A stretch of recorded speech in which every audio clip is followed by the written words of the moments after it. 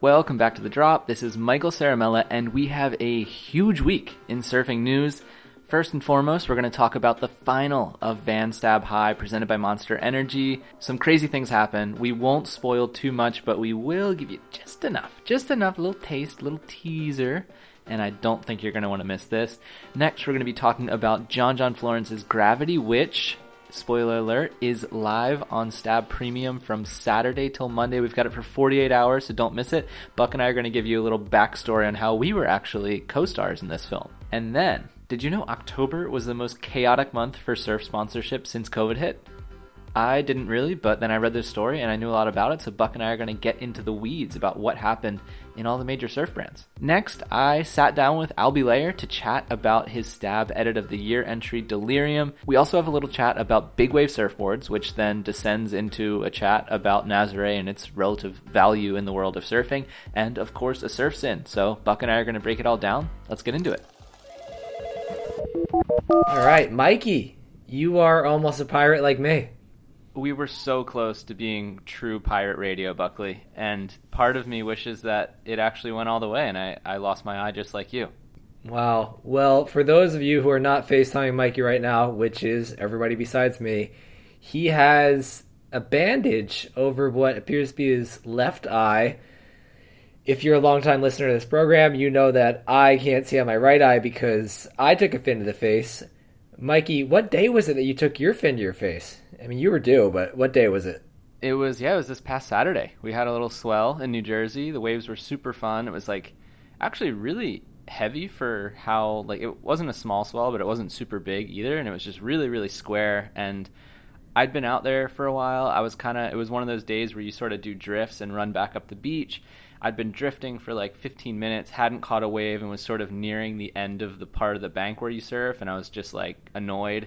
So I took off on this stupid little wave, pulled in, and I knew it was a closeout, but whatever, just jump in front of my board as I always do. I even put my hands up, and I guess I realized that I don't put my hands in the right spot when I put them up, because I put them up sort of on the side of my head, which in retrospect is really dumb. But anyway, my fin found a way to connect with my face through my arms. So I was pretty close to having an eyeball situation, but fortunately my giant eyebrow caught it instead. Well, if you're looking for advice, folks, in my experience, it's better to hit your face on the fin than vice versa. It sounds like Mikey's was a case of a fin hitting him in the face. I would say, in my case, I headbutted the thing, really. So if you're looking to go blind, that's my recommendation. But yeah, you got a boo-boo. I'm blind. There's a lot of news on this week. Let's go straight into it.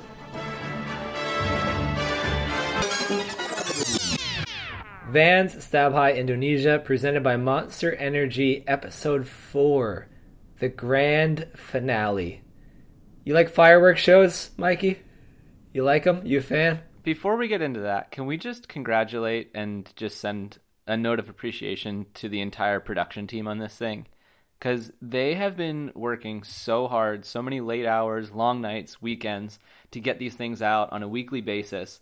I think the first episode aired 3 weeks after we left Lakey Peak, and the turnaround on this thing has just been remarkable. So kudos to all those people. They know who they are, but, Will, Matt, John, and everybody else who's had a hand in this thing, congratulations, because you not only got the job done, but I think you surpassed most of our expectations on this thing. So now that we have that out of the way, I think the viewers' expectations are going to be surpassed as well, because I was there to watch this live, and I still got goosebumps watching that one final back. Ooh, that one final. We're not going to give away too much here, folks, but you'll see two finals when you watch this episode, which, as we've said, all eps have been free.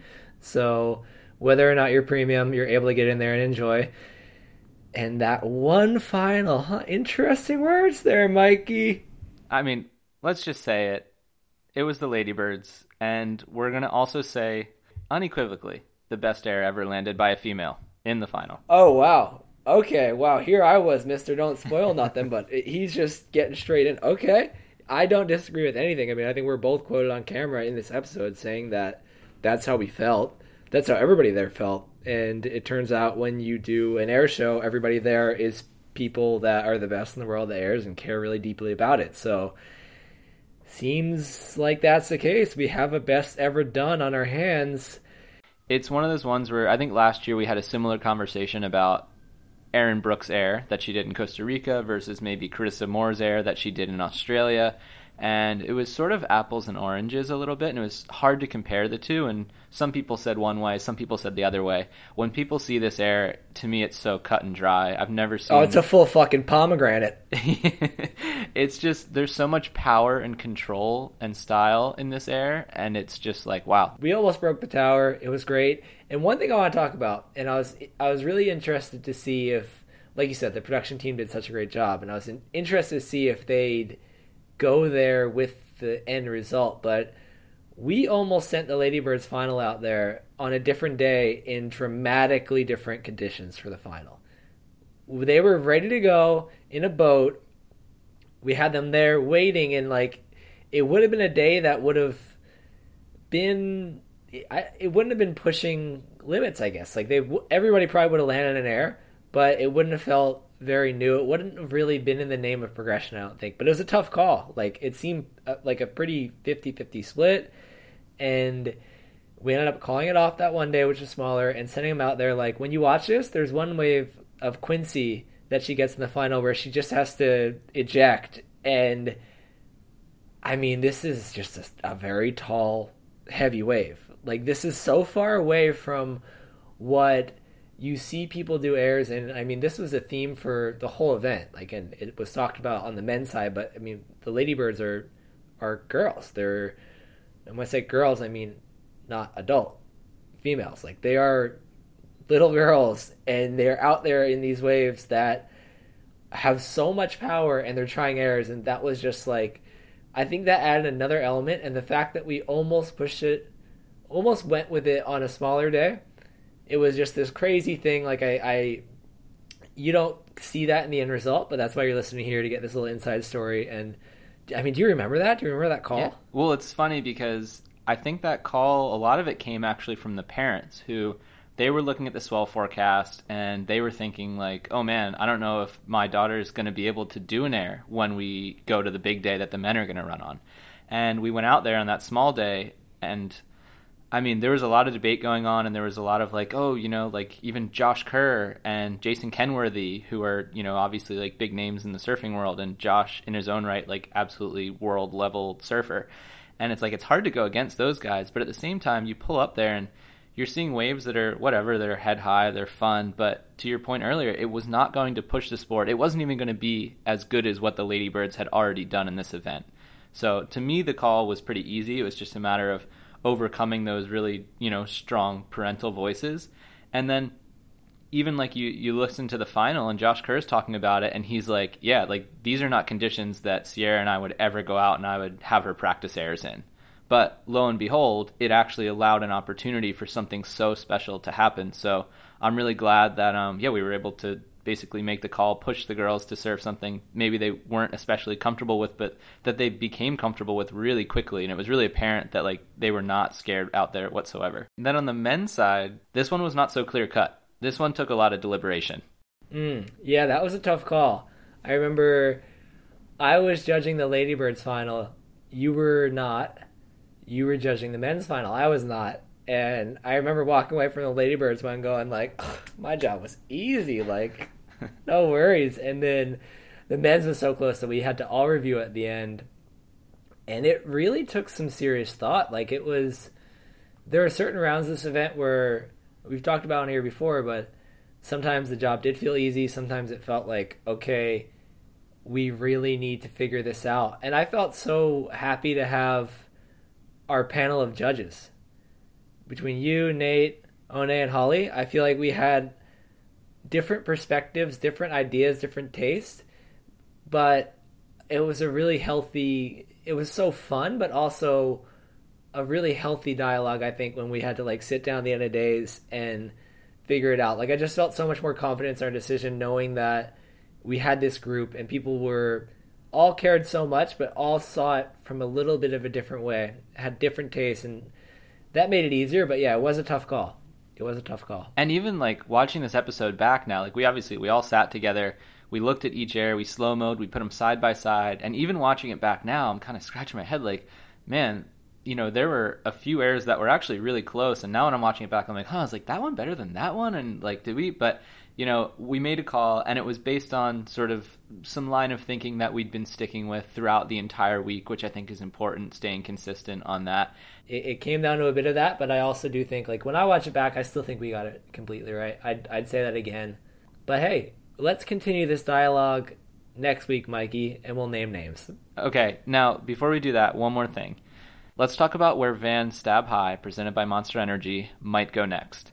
For me, I think that right in Reunion looks unbelievable, but I think the Goofy Foots would have an aneurysm if we went to another right. Oh my god, yeah, I already almost did. I was like, you're going to go to Reunion Island, like the place that's sold for that dream he left, St. Louis, and you're going to... No, that's immediately out of the question, no. Okay, so then I'm thinking like lefts. Where are the good left airwaves in the world? I guess you have that wave Fernando de Noronha, where Italo goes a lot. I think that has a pretty predominant left air wind, and obviously like a wedgy beach break. You have Rocky Point. People do a lot of airs out there. Might be hard to run a contest there, though, with all the permits and whatnot. Look over to Maui. Maybe we could go park up next to Albee Layer and see what him and Matt Miola are up to, see if that left is actually as good as they make it look. Or we could go back to a wave pool, because right now there are probably, 3 to 5 legitimate air wave pools in the world where we could run an event like this? Yeah. The technology there, we have options now, essentially. That's the best way to put it. We have Wavegarden's latest thing, changed the game. A lot of wave pools now have air sections that before you'd have to put a fucking rock in the bottom or whatever it is. Whereas now their pools, it's just programming, and then the American Wave Machine pools, which is what Waco is. I actually haven't surfed one. You have plenty. I've heard nothing but good things, and we've all seen the clips of what's possible there. So I know. Palm Springs is almost ready too. That's interesting. And on the non-wave pool front, I'd throw Puerto Rico in the mix. Ooh. I would. Wind blowing in the lefts there. I think you could pull it off there. Portugal at the right time you could. So we have options. We got options. All right, so that's coming sometime in 2023. I don't know if we're going ocean, pool, or what, but we will find, hopefully, one of the best waves in the world for airs. We can go lake. Yeah, or lake. We already went to Lakey Peak, actually. We went to a lake. Not Slater's Lake. No, not that one. Watch now. John Florence's Gravity. Starring John Florence, Brendan Buckley, Taylor Paul, Ethan Davis, and Michael Ciaramella. We were asked, okay, let me get, this is true. This is absolutely true. But first I want to lay it out here. This is John's edit from the 2021-2022 North Shore Winter, which was one for the record books. And I mean, we have a healthy John doing some incredible surfing on the North Shore during an incredible year. This is a surf edit, but it's done in that John production level way where he's not just going to show you his surf clips. He's going to tell a bit of a story. It's going to be shot incredibly. I mean, these things, they're the best. I think they're the best. And I mean that as the best. Every single thing that John puts out, I mean, his surfing, you would watch any day of the week as much as you could. But his style of editing, it just like, I feel like he's doing such a good job with his ability to pair his incredible surfing with just enough of a narrative to at least have a thread that's tying through it. It's incredible, and I'm not just saying that because Mikey and I star in it. So what Buck is referring to, of course, is the Waimea session. John gets some of the most impressive and chaotic waves that I've seen at Waimea in a long time. Like, I feel like normally watching Waimea, it's fairly dull. It's, guys and girls taking off on waves that are, vaguely large and scary, but like it doesn't look that impressive for some reason. But then John goes out there on what was obviously the biggest day of the winter last year and is taking off on waves so much bigger than everyone, so much deeper than everyone. He tried to pull into like a barrel, which I know has happened before at Waimea, but it's pretty rare, and the fact that he just like knifed the drop on a proper set is wild. And yeah, Buck and I, along with Taylor Paul and Ethan Davis, we were out there that day, and we heard from a few people actually that the swell surpassed most people's expectations and probably could have been Eddie worthy if people had been prepared for how big it actually was. So first and foremost, I like to say that we surfed in the Eddy. We also starred in this film. I think there's definitely a clip of Buck in there and Ethan. I might see Taylor. I don't think I'm in the clip, unfortunately, but I can say with certainty that I touched the wave that John caught as the ender of that section, which is the biggest wave I've ever touched in my entire life, hands down. Wow. I'm pretty sure I got a wave before that. I saw that set paddling back out. I got to see that from the channel, which was the sickest thing ever. Didn't it close out the channel? I mean, not enough to like roll through it. Like it was breaking a bit, but it wasn't like steamrolling through the channel. Got it. Okay, and just to give like greater context to this wave, because like I said, it was like the biggest wave that I've ever been in the ocean for. This thing starts stacking out the back, and naturally, everybody in the lineup just starts paddling as fast as they can. And, you know, you're just thinking like survival at that point. And it just, you know, this is common in surfing where there's, you know, those one or two people who, when everybody goes one direction, they go the other direction. But John had literally just paddled out. Like, I don't even know if he'd sat down on his board yet. I remember seeing him kind of cruise into the lineup. And at that point, is pretty much as soon as I saw John coming from the channel, I looked out and I saw that set coming from freaking Alaska or wherever. And I'm just paddling as fast as I can, trying to get past it. And I remember turning around as I'm like paddling over that thing, and I just see this person on a red board just so much farther in than everyone and paddling the other direction. I'm like, what is they doing?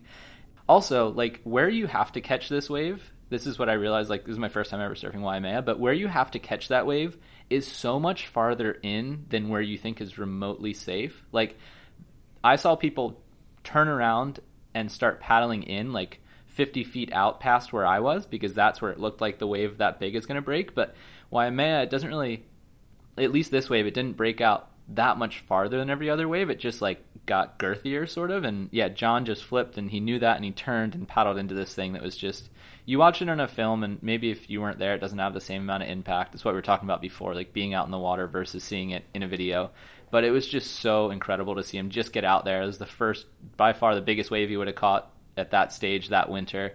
And yeah, just flipped it, no thought whatsoever, and just paddled straight into it. And then you see other waves where he's like, he gets caught on the top of that one and he like airdrops into it. I don't know. It's just like unbelievable that somebody can have that much confidence when they haven't surfed a wave like that in a long time. It doesn't look like he even thinks anything bad could happen. It looks like a person who thinks it's like the rest of us surfing like a chest high wave, like, yeah, I'll swing on this thing, it's late, whatever. Like it seriously looked like that level, but on the biggest scale I think I'd ever seen in person. And so I don't think that was the only clip that we were around for. Our heads aren't poking around this frame, but there are a bunch of airs in it. I think that we saw one. We were at Log Cabins one day, and I remember, did this stick out to you as well? Yeah, I remember that one. You did this big old backside spinner that we were like, holy shit, that was incredible. And you even asked, like, do you think that even felt good to him? Like, do you think he, like, is like, oh yeah, like, that's a clip, or is that just like a throwaway? That's in there, I'm pretty sure. Okay, well, that makes me feel a little bit better, because part of me really thought, like, I don't even know if he would use this in an edit, but fortunately, it landed in there in his 20-minute winter reel, so we know that it's at least, like, half decent in his mind. I mean, he didn't seem too excited about it. It didn't seem like, to answer your one question, did it feel that good to him? Probably not, but it made it in. So. Yeah, well, you see, there are airs twice the size of the one we're talking about in the same edit. There are also waves with multiple airs. There's one backside wave where he, like, does this one air that you could tell he wasn't quite happy because it didn't get all the way around. He landed like half backwards, and then he goes to the next section and does the proper full rotation. It's just like a fuck you. So yeah, it doesn't need to be said, but obviously unbelievable surfing from, in my mind, the best surfer in the world in all conditions, which he displays in this video. He really does 2 to 30, 2 to 40. What are we calling that wave at Waimea? Yeah, 69. There it is. So Hawaiian. Anyway, go watch it. It's on the site, and it is on the Stab Premium app. That's right, folks. If you have not yet downloaded this thing, it's on your smartphone. You can get it on your smart TV. You can get it on your grandma's smartphone, smart TV too, because everybody has these things now. And this is going to make it a lot easier for you to stream all of our videos. And this is one that you want on the big screen, if you have one. If I'm not mistaken, we only have this for 48 hours, and that starts at 4 p.m. on Saturday. So if you're really quick to listening to the pod, it's maybe not up just yet, but it will be up on Saturday, 4 p.m. PST, that is California time, and it's only going to be there for 48 hours. So after that, you're going to have to find it elsewhere. I know you can get it by being a member of Florence Marine X, and maybe John will release it on his YouTube at some point, but if you want to watch it now, best chance is to get your Stab Premium account and watch it over the weekend, because it will be gone quickly. It will. And another thing to call out here, John, he had this, it's on iTunes, Amazon, Google Play, all those things, and you have to pay for it. I think it's $5.99. 100% of the proceeds go to the Oahu Junior Lifeguards. That was something John wanted to do. That is very, very honorable. And so to get it on Stab Premium, we also gave a donation to the Oahu Junior Guards. So a cool thing. Obviously a cause that we're happy to get behind, especially going into North Shore winter. So go watch it. If you need us to tell you to watch it, then you're stupid. It's John's reel from an incredible winter on the North Shore where he's healthy and surfing at home. Like, it's, you just don't miss it. Duh.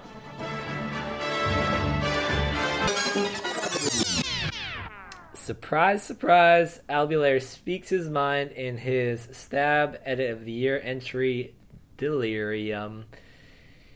He speaks his mind with you, Mikey. A bit in the edit, he speaks the mind of Sisyphus, this figure in Greek mythology who was sentenced to a pretty rough go of things, I guess, depending on how you look at it. A French philosopher, Albert Camus.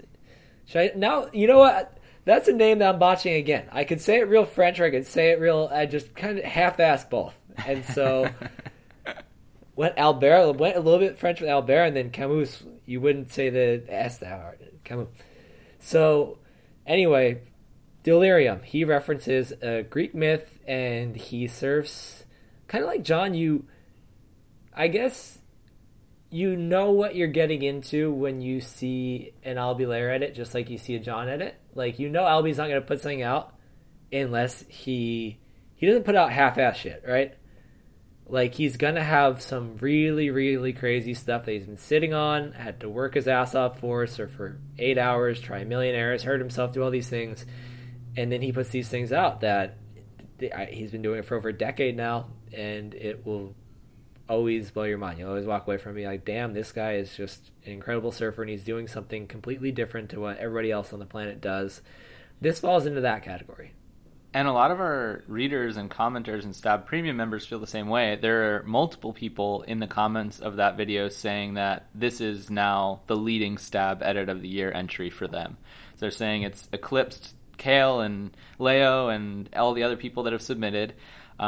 Because you can tell just the care that Albie puts into his craft. One, on the surfing side. Two, it's maybe the highest... It's the highest production level Stab Edit of the Year that we've gotten thus far. Like, he had a whole film production team working with him on this. I remember seeing in the credits that he had a gaffer, whatever that means.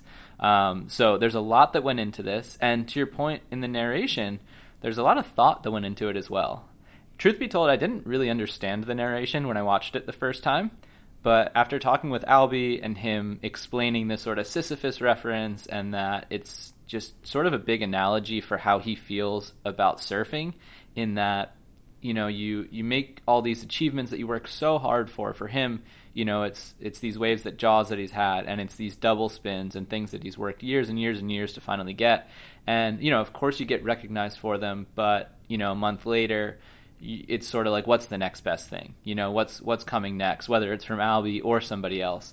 And so it's really dealing with that, along with some other really sort of existential questions. Like, tell us about the session at That Wave Freight Trains. You had a pretty funny Instagram post about it, and I think there's only like 1 or 2 waves in this edit from that, but that was like apparently the best That Wave has been in like 20 years.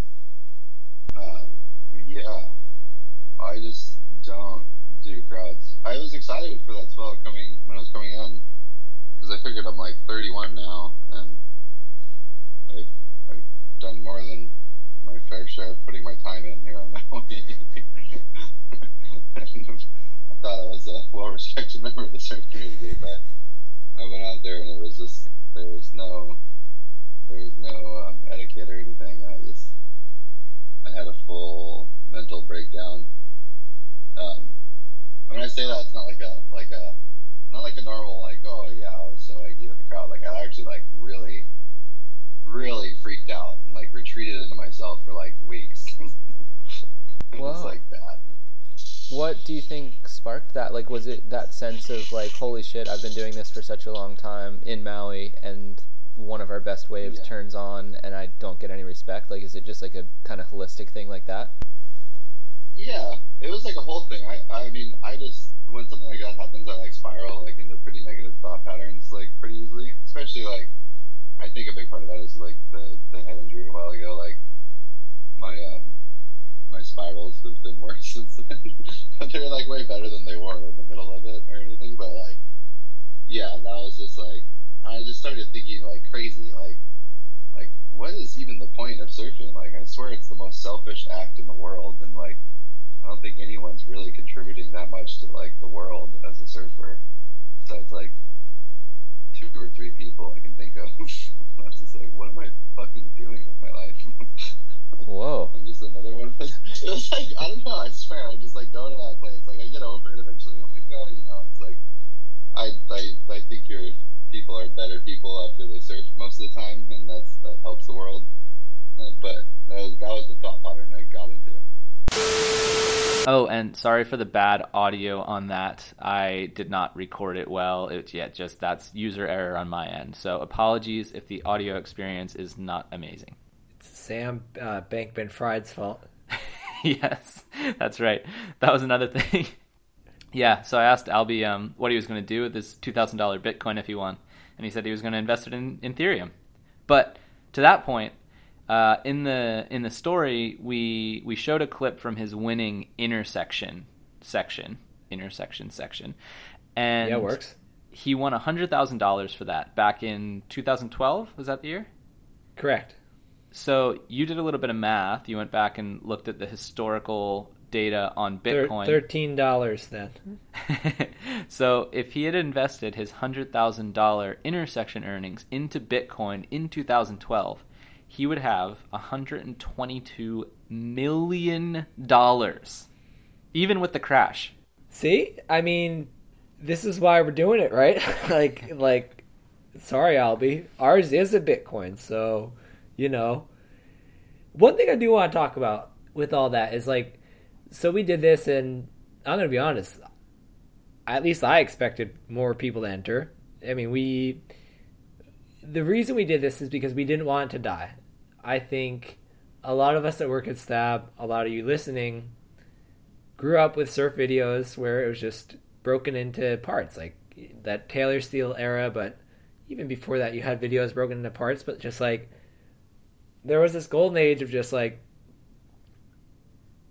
get the best clips you can over an extended period of time, put them to the song that you think best embodies that type of surfing, and get everybody else really fired up to go surf and watch it. And we saw that dying. I mean, it was getting the incentive to go out and create that type of thing was just, they were disappearing. Like, obviously there was a big push to have a YouTube channel, which was more about constant feeding something than take your time to do that. And then there's, you could tell more of a film, tell a story, but then again, you're not going for the best surfing there, or you just put everything straight to the gram. Like this thing that we really felt like had some value that we didn't want to go away, we tried to incentivize with this Stab Out of the Year. We thought more people were going to enter, and there were points where we almost just looked at it as a failure. Not quite. I mean, we have some incredible stuff there, but I think we looked at it, failure was not the right word. We looked at it as like a thing like, okay, we should analyze whether or not we do this again. Like this, maybe people don't care about this as much as we do. We are getting to the end of the entry period. It's at the end of November is the deadline, and people are just coming out of the woodwork with absolute fucking bangers, and it's kind of re-energized this project. Between Albie's, we might have a Noah Dean one coming, to be honest. We do. We do have a Noah Dean one coming, and it's we have a Noah Dean one, and it's so fucked up. And I think the coolest thing about that is when we announced this, the Bitcoin was worth $43,000. At its peak, it was just over 68K, and right now, like you said, it's worth Pizza Hut. A dinner at Pizza Hut is what we're giving away. And that is the coolest thing to me, is because we thought that was really, like, if that thing kept going up or whatever, like, we really thought that was going to be a hook to get people. And the fact that it is at, like, it's so much lower than what it was when we announced this thing, and people are still just coming out to try to get, like, just the meaning of this thing. I think that's the coolest thing. It's like the money doesn't matter to people, it almost seems. It's more just about trying to win this event, trying to keep Surf Edits alive. And so thank you, everybody. I think it's really cool to see, and it makes it so that we have some really cool shit to watch, just some good music. And remember, our Stab Premium members will actually get a vote in which edit wins the Stab Edit of the Year when it comes time for the Stab Surfer of the Year poll. So keep your emails open, and we will be sliding in. We're sliding in, folks. Keep an eye out.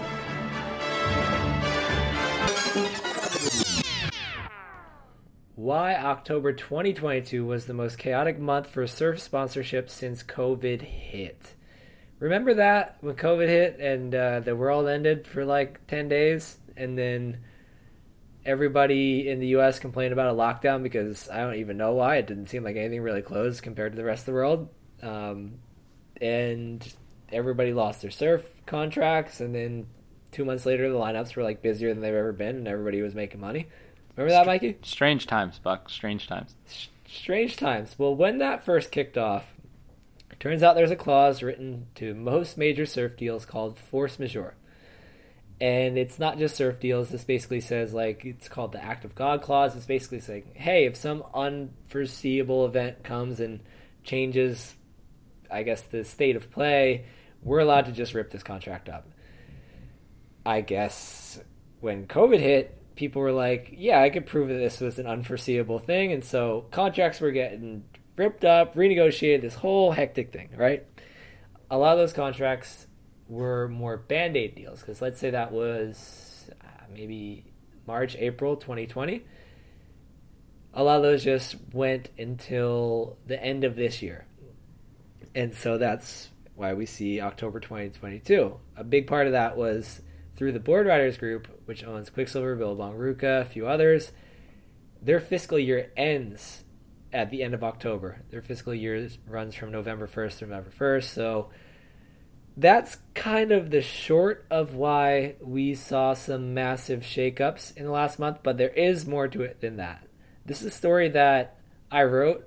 Sam helped a lot. I actually set the byline as Stab because I felt like he added quite a bit, and I felt not right taking all the responsibility for it. I saw somebody went back and changed my name, so yeah, that was mostly my writing, but a lot of help from Sam amongst others. And this is more than just answering that question posed in the title. It also is just kind of lays out a lot of information about how surf deals work right now, and I think it's a good read. Mikey, do you like it? I loved it, and I feel like this almost got sort of like it slipped under the radar because there's been so much going on that I feel like, you know, not everybody is necessarily focused on this. There's like too many things to look at right now in the world, on our website, and everything in between. So it's good to put all this stuff, I think, in one place, which is what this story really does. It talks about all the major shakeups of mostly CT surfers. So obviously we're talking about Leo Fioravanti leaving Quick, Griffin Colapinto getting onto Quick. We talk about Gabriel Medina getting a new energy drink sponsor that sort of just was swept under the rug. Nobody really talked about that.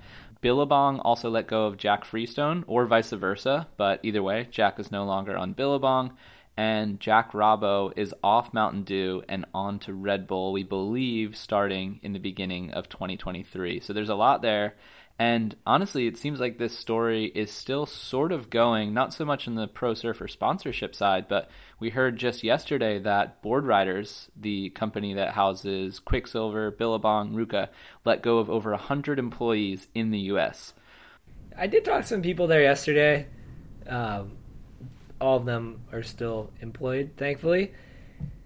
And it definitely seems like interesting times. I think, like, I worked at Quicksilver through a round or two of layoffs. It just, I mean, it's the nature of it, right? Like, it's the nature of a company, especially that got bought by somebody like Oaktree, and I don't think Oaktree's end game was ever to hold on to it. I think they take what they call distressed assets and try to get them into better shape and then sell them off. That's kind of what they do. And so we'll see about the whole acquisition thing. Obviously, we will let you know what transpires. Hearing a lot of interesting talk around it, honestly. You know, they could be bought by a bigger player that runs some brands, including some other ones that are in the surf industry, or kind of some whispers of people buying them out privately, which that would also be cool. I mean, I think a lot of the people in those companies really believe in those companies. Like, they believe in the brands, like what has been built over, in the case of Quicksilver and Billabong, 50 years. They believe in the value of that, and I think are really happy to work there and really believe that it could still be a driver of culture like they have historically been. I think still are today.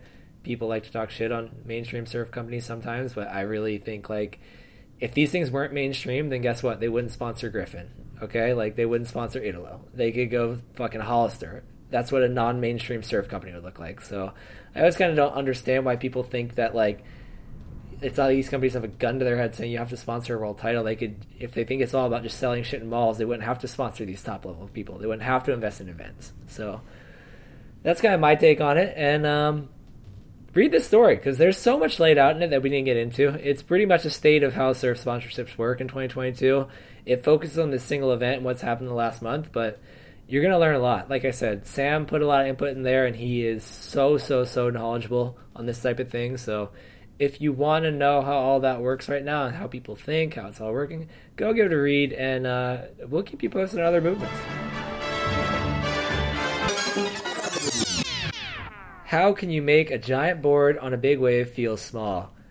Mikey, you're a big YMA guy. How do you answer this? Well, I actually align with a lot of the theories in this story, because the only time that I've ever ridden a big wave, or at least been out in big waves, I rode a single fin. Wow, that's okay. You're right. So you started this trend more or less. Yep. This is more or less a deep dive into the evolution that's happening in the space of big wave boards. It's super interesting. I mean, everybody loves to nerd out on surfboard design. I think even if you don't ride big waves, I think this piece is still compelling. Even if you're not Buck or me. Yeah, even if you're not us, me, you, John, Twiggy, like the boys. But, Tay Paul. It's compelling. It's interesting to see, because obviously we're doing the same thing. If you paddle out at a Wayside Beach Break, or you paddle out at Mavs, you're doing the same thing in essence. And so, just like not as good as us. Yeah, so like you said, it's like me, Mikey, Twig, John kind of pushing this space. But for real, it's a great read. It is stuff that, I mean, you see, big waves, it's like a paradox, right? Like, they seem to be the most interesting thing. Like, you have HBO's 100-Foot Wave series, which is doing what no other surf series has been able to do lately, which is win Emmys and get a lot of mainstream attention. So people outside surfing are obviously interested in it. People in surfing always want to see big waves. I almost feel like Nazare in a way has changed it a bit, because you need like a wow moment in big waves. Like, think about that Twiggy wave at Jaws, and I think it was 2018. We actually, I think, have a photo of it in this story. Think about that Peter Mel wave at Mavs 2020, I'm going to say. Like, I feel like Naz, when you see the big days, it looks, even if the wave is bigger when they measure it, like, it kind of looks the same. So I feel like that's almost, in the core surf world, almost hurt the big wave surf scene in a way. Does that make sense? Yeah, I guess I wanted to ask you about this, but, like, to me, the Nazare hype, I just don't think it will sustain. Like, I think it's like the freaking cryptocurrency of big wave surfing. Like, it's got this, like, big high peak right now because that documentary comes out, and obviously there's, like, a lot of money and attention around it. But I just don't see it remaining as, like, something that core big wave surfer guys choose to do forever and ever, because I don't know. Again, like, obviously I'm not actually a big wave surfer, but if I was, I don't think I'd, like, want to be doing that. I'd want to be surfing Jaws. I'd want to be surfing Giant Cloud Break. I'd want to be surfing Mavericks. think I'd want to be surfing Nazare. I think it's just people do it because there's money and fame to be garnered from it. Yeah, but things aren't going to change where a place can get bigger than that. Like that, when that wave's cheating, it takes waves and bends them together to make a really, really tall wave that can be the biggest wave ever ridden. Like that's why it works. It just twists the ocean together to make these giant things. So unless there's like an incentive to do something else, the only events on the Big Wave World Tour, it's not a Big Wave World Tour. The only WSL Big Wave events this year are a paddle event at Jaws and a tow event at Nazare. It's sick that they're having a paddle event at Jaws, but other than that, like, if you want to make a living out of riding big waves, which you don't have to, you can just ride them for fun, but if you want to make a living out of it, that's the way to do it. Like, go to Nazare, Mercedes will sponsor you. But that's what I'm saying. I think that's going to change. I don't think Nazare is going to stay at the top because I think it's just this flash in the pan thing. I think eventually, hopefully, people will realize that it's just a shiny toy. It's not actually that special or unique or the pinnacle of big wave surfing. And yeah, maybe there's no wave in the world that's going to be taller than it, but if I cared about big wave surfing, I just don't think, I mean, yeah, I guess it's cool to say you surf the biggest wave, but when that means that one, you're getting towed into it, and two, it's just basically a big tortilla chip that you're just riding down. Like, I don't know, it just doesn't hold much to me. But anyway, yeah, Nazare annoys me. It's the fucking Bitcoin of big wave surfing. Yeah, but like the problem is, look at the people that are surfing right now. They don't have Rip Curl and Billabong and Quicksilver and Volcom deals. Like the people that are, some do, but for the most part, there's no high level surfer on any of the brands I just paid, there's no highly paid surfer on any of those brands that's out there. They're getting money from Mercedes and from German Cliff Bar companies, and I don't think those people are going to have the awareness to like be like, oh, this is the same as it was 5 years ago. Like that's how the money, that's where that money is coming from. So yeah, like it's not going to come from inside the surf industry. The surf industry is already clearly over it, but I don't think like a German energy bar company isn't going to get over it, Mikey. I'm sorry, it's just not going to happen. It's still going to be a thing. You know what? At least we have Lucas Chumbo, who goes out there and surfs it like it's a beach break on his tow board. Have you seen the clip that he put out recently on his Instagram? I've not, but I will. It's pretty cool. He's doing like legitimate airs on a tow board, granted, but he's bottom turning into like a 20-25 foot face, hitting the lip, rotating and riding. Like it's just he looks like an RC surfer, and it's actually pretty cool. I guess Kai Lenny does a bit of that as well. It's like the only thing that makes it semi-redeemable to me, even though it's still novelty. It's not true like big wave surfing, but at least it's fun to watch rather than somebody just riding down the face on a wave that they didn't catch and that is going to dissipate into nothing in about 6 seconds. Well, the fun part about this podcast, folks, is that this story has nothing to do with what people are riding at Nazare. We really just took you down a tangent there. This is about the boards that people are riding at, are paddling into massive waves on. I mean, the title implies that, giant board, but, we couldn't resist the Nazare bait now. And before we get to the surf sin, I do want to call out a few things that just feel so fitting. We have some fitting stuff to call out in terms of what else is coming soon on Stab and in the surf world. One thing I want to call out is this episode just led right to it, but we have a little profile that Paul Evans wrote on a man named Toby Trouble, who is a crypto king that tows Nazare. So just yes. Really tying us all together here. We'll talk about him next week. See, man, I told you. And to go a step further, we may have a Nazare tow event called On next Thursday. The spot got downgraded a bit. I don't think we'll see it, but we are in the big wave season where we could see the Jaws event and that. So it could be on for Thanksgiving in the States next Thursday, but might not be. Seems like there might actually be a bigger swell kind of backing it up. So we'll see about that. We also have the next episode 4 of How Surfers Get Paid, dropping next week. And we teased it before, but Noah Dean's Stab Edit of the Year is coming, as well as every Maui surfer who Al B. Lair is currently editing. So a lot coming your way, folks. And Stace Galbraith is going to kill us if we don't talk about his joyride with Parco, which is now out on the site.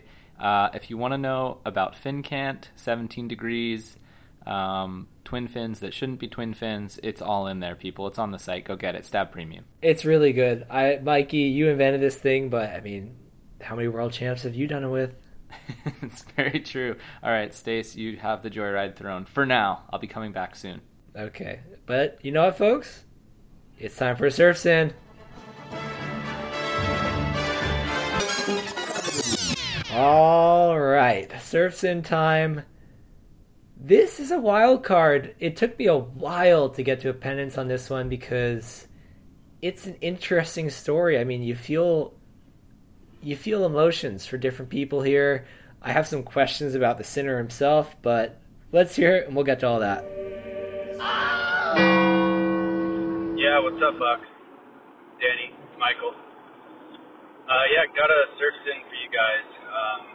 I think, first of all, to start, the worst kind of surfer is the guy in the parking lot with his phone in his ear, telling his friends about how good the waves are and where to go. And it's even worse if you have a Bluetooth in your ear, because that just makes you that much worse of a person. But anyway, my surf sin is pretty simple. I usually surf alone, and I don't tell anyone where I'm going, and I just kind of like go paddle out at my local spot. And I like being alone, and there's no real harm in that. But I had a friend that he's kind of an adult learner, kind of doesn't really know his way around the lineup, gets out early because he's tired and whatever. It doesn't matter, but he had a little bit of an illness, and I felt sorry for him because he got his driver's license taken away, and this was during COVID where everybody was surfing every day, and I felt bad because he kept texting me, and I was like, okay, I'll drive him to the beach, and you know, for a solid month, we surfed together almost, I mean, at least 3 times a week. I'd go pick him up, and he'd get out early, and I'd be looking at him on the beach, and I'd get out, and you know, he'd want to go get lunch or whatever, and we'd go do that, and I never really do that, and it was fun, and it was good bonding time with an old friend, but it got to be a little much, and, you know, I don't like receiving many text messages or phone calls anyway, as it is, but, you know what, I felt guilty, you know, or not really guilty, but I felt bad for him because, you know, he didn't have a license, and he wanted to surf, and, you know, I would want him to do the same for me, but after a little while, I just kind of stopped responding to the text messages and stopped, you know, surfing with him altogether, just, you know, because I like to be alone, and nothing against him. I love him. He's a dear friend, but I kind of just ghosted him on the whole surf thing. So if I'm going to surf with a friend, it's because I run into you in the water, and, you know, that's kind of how I want everyone to be, because, man, when I'm out in the lineup and I see, you know, 4 guys stretching on the beach and chatting it up, and then they paddle out and they sit right on top of you, and they're all talking about, you know, their work week or their family problems or whatever it is. It's like when we go surfing, we just kind of want to be Zen mode, you know. So whether there's a sin here or not, I just feel bad that I ghosted him, and sorry, buddy, but. All right, I'm ready for my penance. Thanks, boys. Love it. Wait, Bluetooth? Where does this guy live? 2002? Did that not jump out to you? Like, what is he talking about? What parking lot is he going to where people, like, is he just calling AirPods that? I mean, I thought we just agreed to switch that word to AirPods. I mean, he's not wrong, right? AirPods do utilize Bluetooth technology, but yeah, I thought that was hilarious. Am I weird for fixating on that? No, I think that's totally normal. That was a really weird thing for him to say. But anyway, do you want me to start? Do you want to start? How do you want to knock this guy out? Well, first I just need to get to that, because the first listen especially was like, what? Like, I haven't heard anybody describe it as that since the early 2000s. So I wanted to get that out of the way, and now you go. Okay, so I think, and this is a fairly typical trend as well, that I think people's sin is not necessarily the thing that they think is the sin. So, Ooh. I mean, maybe I'm misconstruing what he's saying, but I think he's saying that like kind of ditching his friend is the sin to go surfing. And like, yeah, it's kind of a dick move, but I also think surfing alone, like if that really is your thing, that's totally fine and understandable. So long as you're not ditching your friend and then going to surf lowers. Like if you're going to go alone, you go to somewhere that does not have many people out at all. Otherwise, you're just a dickhead. So I don't think going to surf on his own is that bad. What I do think is the sin is ghosting. Ghosting to me is just like a really fucked way of being a human being. Like I just don't appreciate people who ghost at all. So I have a penance that is sort of in line with that, and it also goes with your whole Bluetooth thing. So I think that this is going to be a really hard one for him, but it'll teach him a good lesson. So what I want this person to do is to get an Apple Watch, link it to your iPhone, and wear it surfing for a week. Every single time that you're out surfing, any phone call, text, or email that you receive, you have to respond to immediately. Wow. Okay. You know, we're coming at this. I have a similar penance. It's different, but it boils down to the same thing. I do want to say, you're going to Hawaii this year? Yes, I am. That was I don't think John Pizell is going to be very happy with what you just said. Which part? You said you hate ghosting. Oh. Sorry, John. So don't order any boards from him, I think. But yeah, I do think I'm never going to guilt. I like this guy's energy, I got to say. A little bit of a wild card. You know, he's talking about Bluetooth. He's talking about Zen. I like him. I like him a lot. And for me, I agree. It's just, I don't hate John Pizell as much as you, but I do think it boils down to communication. And you went real tech heavy with it. I think that might overwhelm our little Zen friend here. So what I'm recommending is that he needs to just surf an entire session, calling out the direction that he is intending to go on a surfboard. Hope ideally he surfs a point break, but you know sometimes every now and then that just happens. Like when it's pretty clear, everybody knows what way somebody's going, and they just kind of yell it out loud, even if nobody else is paddling for the wave. Just, you know, you yell left, right, whatever you're doing, you have to yell at every wave. And call out one set. You don't have to call out every set, but when a set's coming, just be the guy who yells, set, in the lineup, because that's going to make you a better communicator, because that is really a skill you need to work on. And is it, can he sort of use any terminology he wants? Like, can he say out the back, or? I mean, yeah, I guess I'll leave that to him, but, you know, have you ever had that happen? I feel like it used to happen more. Oh, for sure. That used to be, like, old guy's favorite thing to do. Like, yeah, that was a major part of surfing in my youth.